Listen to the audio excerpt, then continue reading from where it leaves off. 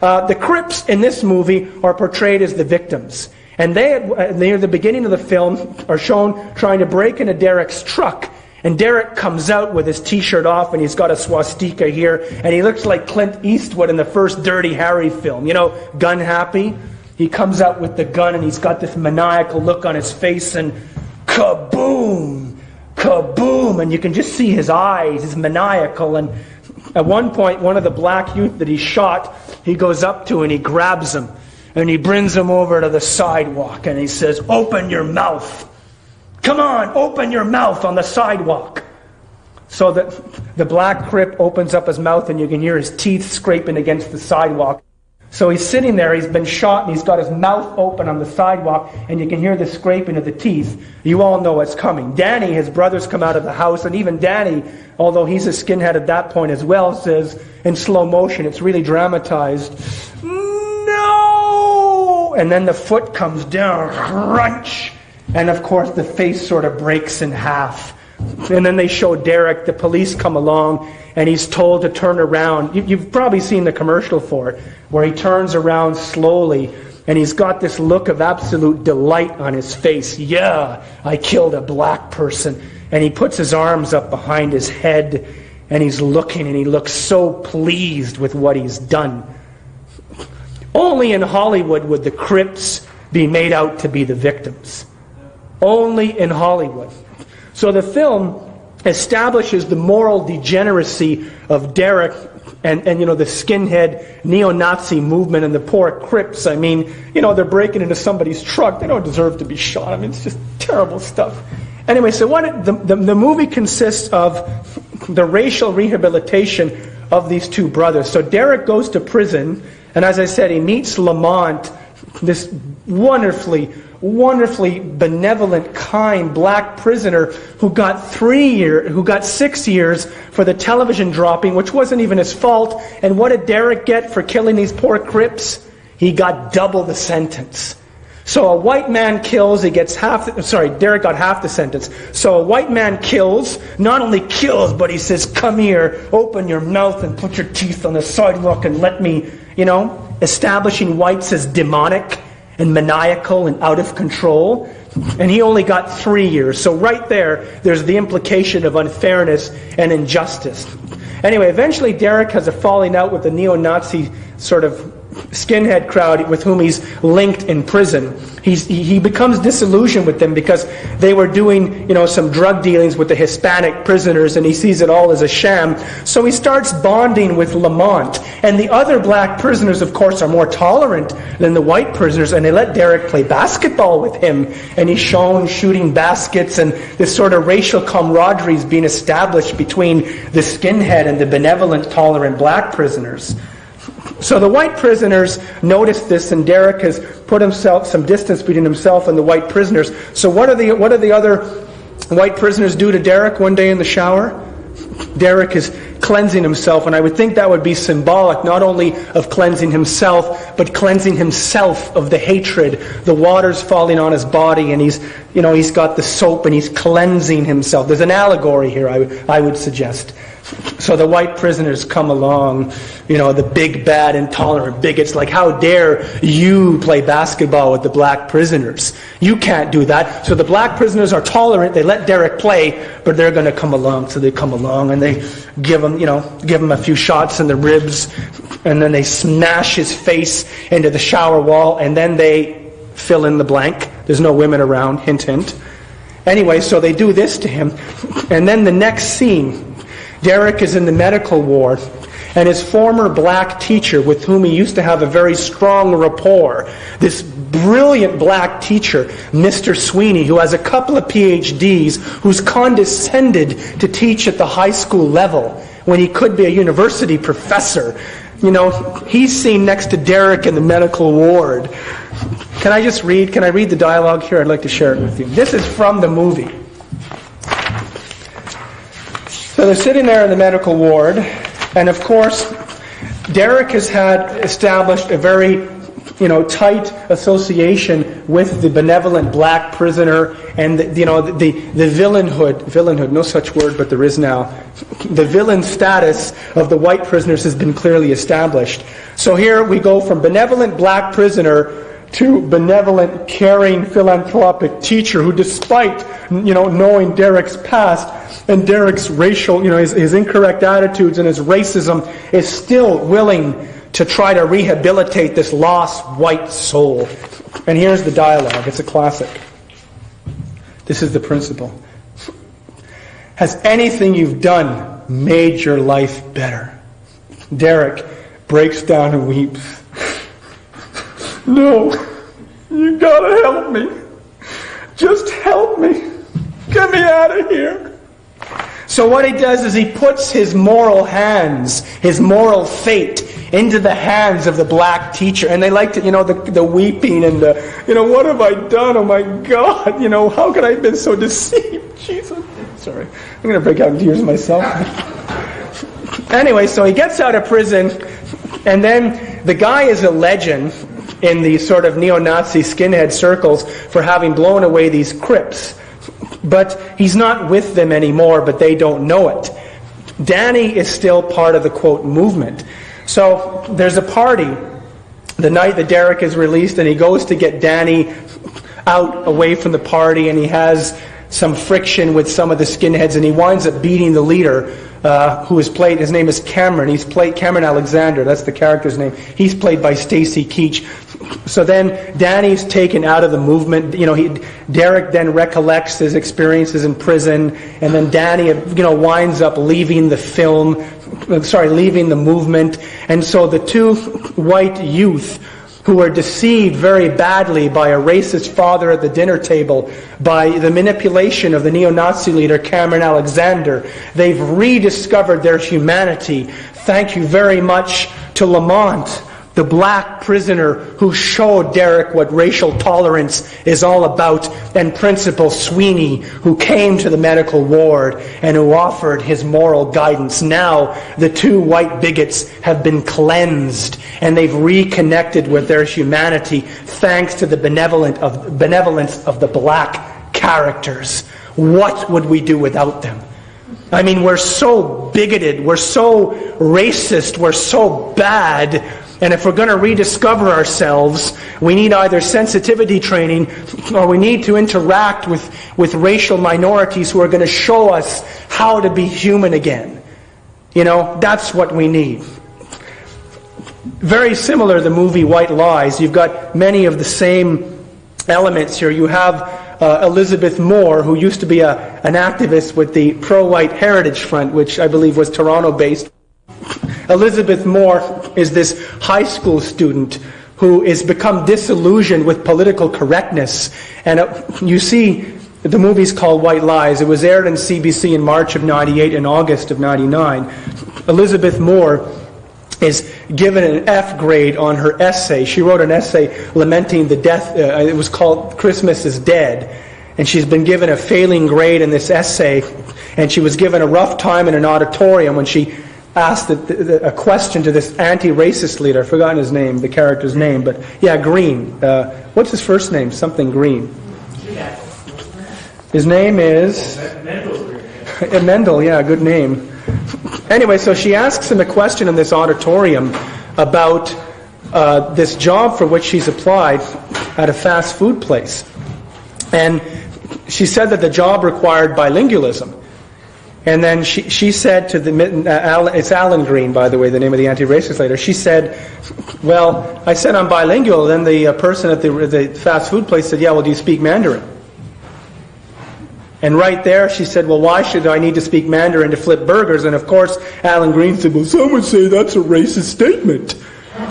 to the Progressive Minority Coalition, everything's a racist statement if it comes out of a white mouth.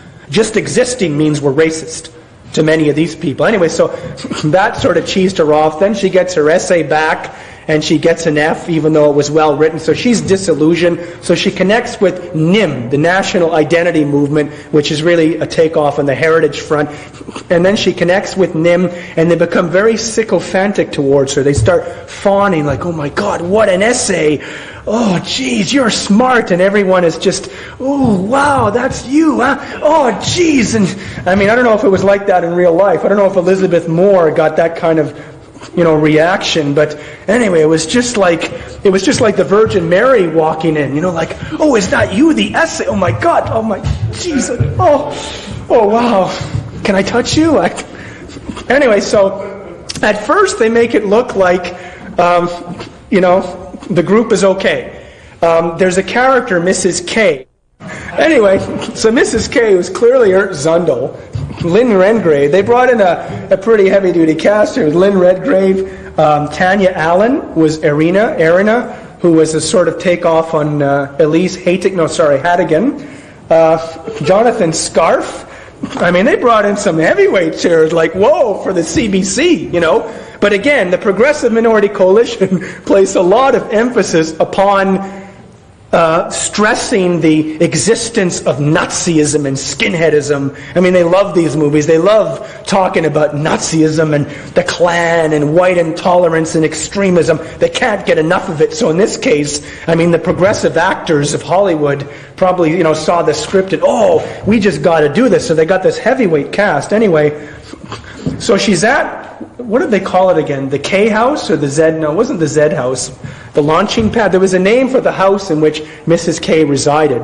And this is where Nim used to meet. Nim used to edit their videos and so on. So while she was there helping them edit a video one day, a bomb came through the window and kaboof. Anyway, the next scene you show one of the NIM activists, I believe it was the leader whose name I can't recall, is lying in bed and she can't figure out why someone would be bombed or persecuted simply for what they believe. So then they tell her, some pretty, in my opinion, some pretty insightful things. If I can just quote it here. At this point, Nim seems reasonable. So what happened is, I'm just going to read this. There's some dialogue. After seeing anti-racist activist Alan Green on TV justifying the bombing while at the hospital bedside of the injured NIM activist, Chapman recollects Green accusing her of being racist in front of her whole school, and that she now feels as if she's walking around with a target on her back, which she probably was.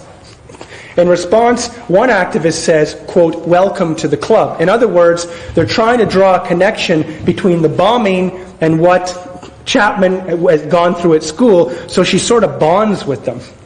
Then she says, what have they got against you? And Irina replies, they don't like what we say. So there's another bonding here. They don't like what Chapman was saying in the essay. They didn't like her question of the auditorium. And they didn't like what Nim was saying. So, again, they're connecting. Then the NIM leader says, that's right, our terrible hate-filled belief that the majority rules, which sounds pretty reasonable to me. My definition of democracy, by the way, is majority rule with minority accommodation. It's not the tail wagging the dog. It's not minority rule, and to hell with the majority whenever there's a clash. That's the way I see it. Anyway, they continue. They have to have more against you than that to be bombing you. The NIM leader says, no, we're not the first people in history to be persecuted for our ideas. All I'm saying is that this obsession with the rights of the minority is only hurting the rest of us. Irina adds, but cross that politically correct line and bang, you're a sexist or a racist or a Nazi. Once they've labeled you, they're allowed to bomb you. Now that sounds pretty reasonable at that point.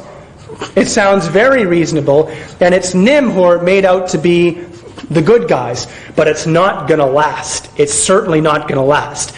Eventually they deconstruct the victimhood of the NIM group. They show one scene on the bus, they're handing out flyers, and there's this belligerent skinhead intimidating the minorities and making noise and so on. And then, our favorite scene. Later on in the film, some of the activists put on a balaclava. They go to a synagogue. Put on some black gloves. They got some cans of cans of some inflammable substance. There's a cleaner in the synagogue. Suddenly you see a can, an allegory for Zyklon B perhaps, rolling across the floor. And of course, the contents of the can become emptied, and then there's an explosion in the synagogue, and then they show the cleaner on fire, engulfed in flames, just sort of rolling. And at that point, they don't simply have ideas that are politically incorrect. The people who say they're against political correctness and are for majority rule and so on, who care about the rights of the majority, they might sound reasonable, but you know what? It leads to that. So people who are moderate, if they do anything with their ideas or if they become activists, it leads to the burning of synagogues, necessarily. Well, I don't recall. Has there ever been an explosion at a synagogue before? No. So where the hell did that come from? So that's my point. I go back to what I said at the beginning of the talk. Much of this is a reflection of what's in their minds rather than what is reality. The last time I spoke here a couple of years ago, the topic was hate. And the point I tried to make was that we should focus not so much on the people who they claim hate, but on what's inside the minds of the people who see hate everywhere.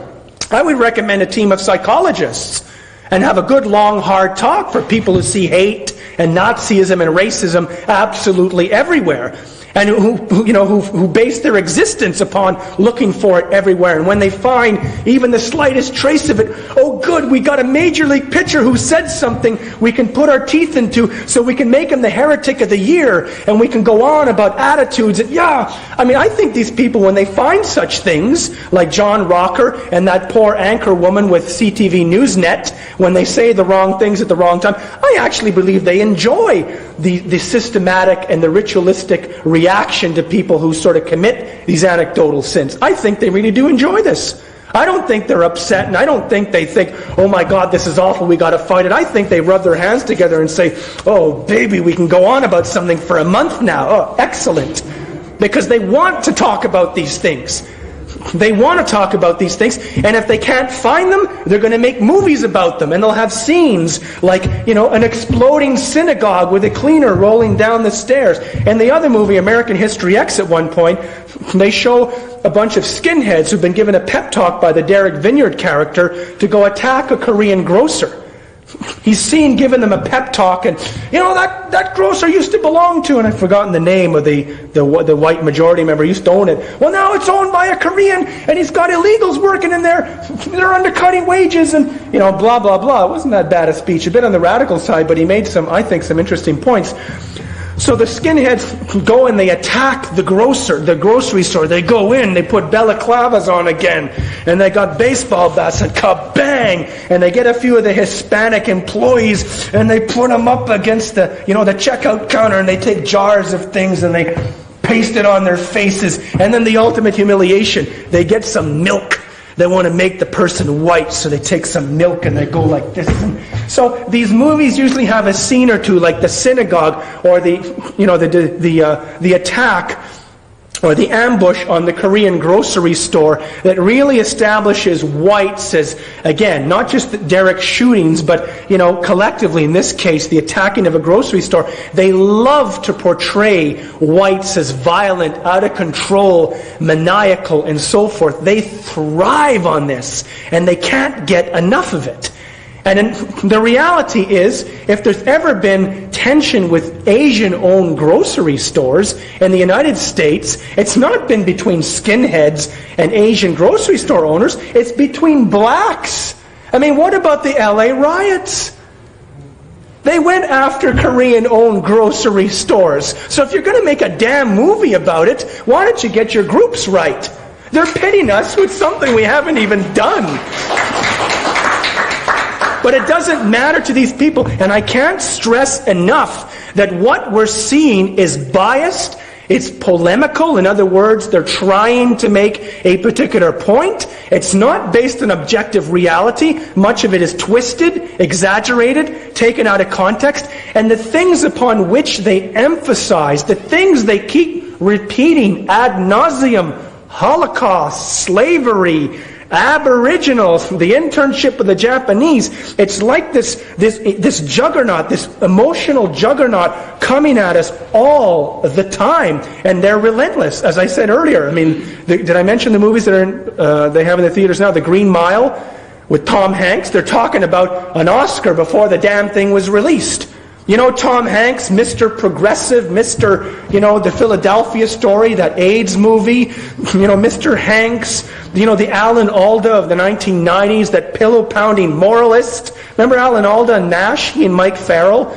Those progressive characters who, damn, why can't the world be full of justice and goodness and righteousness? Well, Tom Hanks, to me, is that annoying sort of moralist, who has these roles where he is sort of, the perpetual underdog, or, the person who is involved in the struggle for tolerance and so forth. From what I've seen of the ads and the reviews of these movies, it's about this prison guard who starts out, has anyone seen it? Who seems to start out as this, again, the quintessential bigot in the South, and he's guarding this black prisoner. I don't even know if you've seen the ads. You see the size of the black prisoner? He must be 300 plus pounds. Anyway, I wouldn't want to offend him to his face. But Tom Hanks, it seems, gradually grows onto the black prisoner. I think discovers he's innocent, though I can't say for certain because I didn't see it. And it reminds me of the Derek character in American History X who warms up to the black prisoner Lamont. You start out as a bigot, but a black person or a minority is going to show you the path towards tolerance and humanity. From what I've seen, though I haven't seen the movie, but from the reviews and the clips, it appears this is the same genre of film, the same process, the same methods. Anyway, there's that. There's the Hurricane Carter film. There's another one, something about cedar and snow or something. They get into the internship with the Japanese. Snow falling on cedar. Very good. Anyway, getting back to, I know I'm jumping around a bit here, but getting back to White Lies, eventually Catherine Chapman sees that she's been deceived by this NIM organization, and slowly she starts putting distance between herself and the group, and she winds up leaving them and going to the side of the anti-racist leader, Alan Green, who gave her a hard time at the beginning of the film, but at the end of these films, the the social justice / anti-racist side is always right in the end, no matter how wrong they might look at the beginning. They threw a bomb in someone's house, but in the end, you go to that side because that's the good and it's the moral side. And of course, the real kicker for the Catherine Chapman character, which really, got her to renounce NIM, was seeing a Holocaust exhibit. It was when she saw the Holocaust exhibit, that was it. I mean, when push comes to shove, if you really want to shake someone, that's the thing you throw at them, to rehabilitate them. So, in the case of the Derek character in American History X, it was the tolerant black prisoners. Well, from my readings and my understanding, when you're white and you go to a prison, you get a little bit more than tolerance from black prisoners. And it isn't too pleasant. So for a movie to completely twist that and make the black prisoners out to be the tolerant ones who are going to racially really rehabilitate you, I mean, I don't know. This doesn't seem to be reality to me. I mean, these people are seemingly able to make these movies with inaccuracies, with, such ludicrous things as that, as skinheads attacking a Korean grocery store and so on. And it's okay, as long as you're fighting the good fight. You're on the side of the social justice cause. But anyway, so she goes to see this exhibit, and that's it. Then she switches sides, and then she's on the anti-racist side. She has a hard time with the anti-racists, many of whom don't even want to forgive her. And that's another sign here, when you're a member of the white majority, when you do mess up and when you do make a mistake and you associate with the wrong people, if you think you can utter an act of contrition and be forgiven, you're very sorely mistaken. You're going to be, there's going to be a great question mark on you for the rest of your life. Anyway, so those are the two movies. I know I was a little bit incoherent, but these are the two movies about which I've written. One of the reviews is on the Freedom website, and the other one, believe it or not, I've actually finished. I finished the editing last night. When I go home, I'll email it, and I'd like to get it up. So if you can have a look at both reviews, they're rather long. This one is like 12 pages, single-spaced. I have a lot of spare time on my hands. This one is like 9 pages. What's the address again? It's freedom.org? freedomsite.org, and if you go to you'll find newest files. If you can select that, you can have a read of these reviews. But anyway, so just want to tie up a few ends here. Again, so just to review, what we see reflected in entertainment and in our culture and in our institutions essentially reflects the progressive minority sort of social justice perspective, which is not objective truth, but which is simply an opinion. And an opinion which, in my view, is a very hateful one, which divides society into groups, the good versus the bad. It's a very intolerant one, and to me, borders on hatred. And I would ask that you look at films such as this, and I'm sure you all do, but we should be very diligent in looking at them very critically, and we should try to notice or be aware of some of the techniques about which I've discussed today that go on, some of the unlikelihoods and some of the things which just don't fit, and some of the moments of intense hyperbole and so on. What to do about it? I think the only thing we can really do in order to try to fight this kind of thing, and I say this every time I speak, which isn't too often, but when I do, is that we have to start fighting the war. The woman, who mentioned to me before my talk commenced that we are in a war. We have to start fighting back as a group. We can't do it as individuals. Someone suggested to me earlier that I'm against libertarianism. I'm not against libertarianism per se. In other words, I don't have a problem with individual freedom and lower taxes and less government and so on, but I think there are times when certain things require a group and or collective reaction, and that we can't fight this kind of thing, this cultural war, as atomized individuals. We have to come together as a group. We have to promote group consciousness as a racial, if not racial/ethnic group.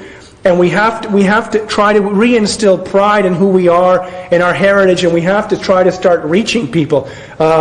Mark Lemire has done an extraordinary job with the website. I'm telling you, this is a clearinghouse of some of the best articles in Canada about the things of which I've spoken tonight.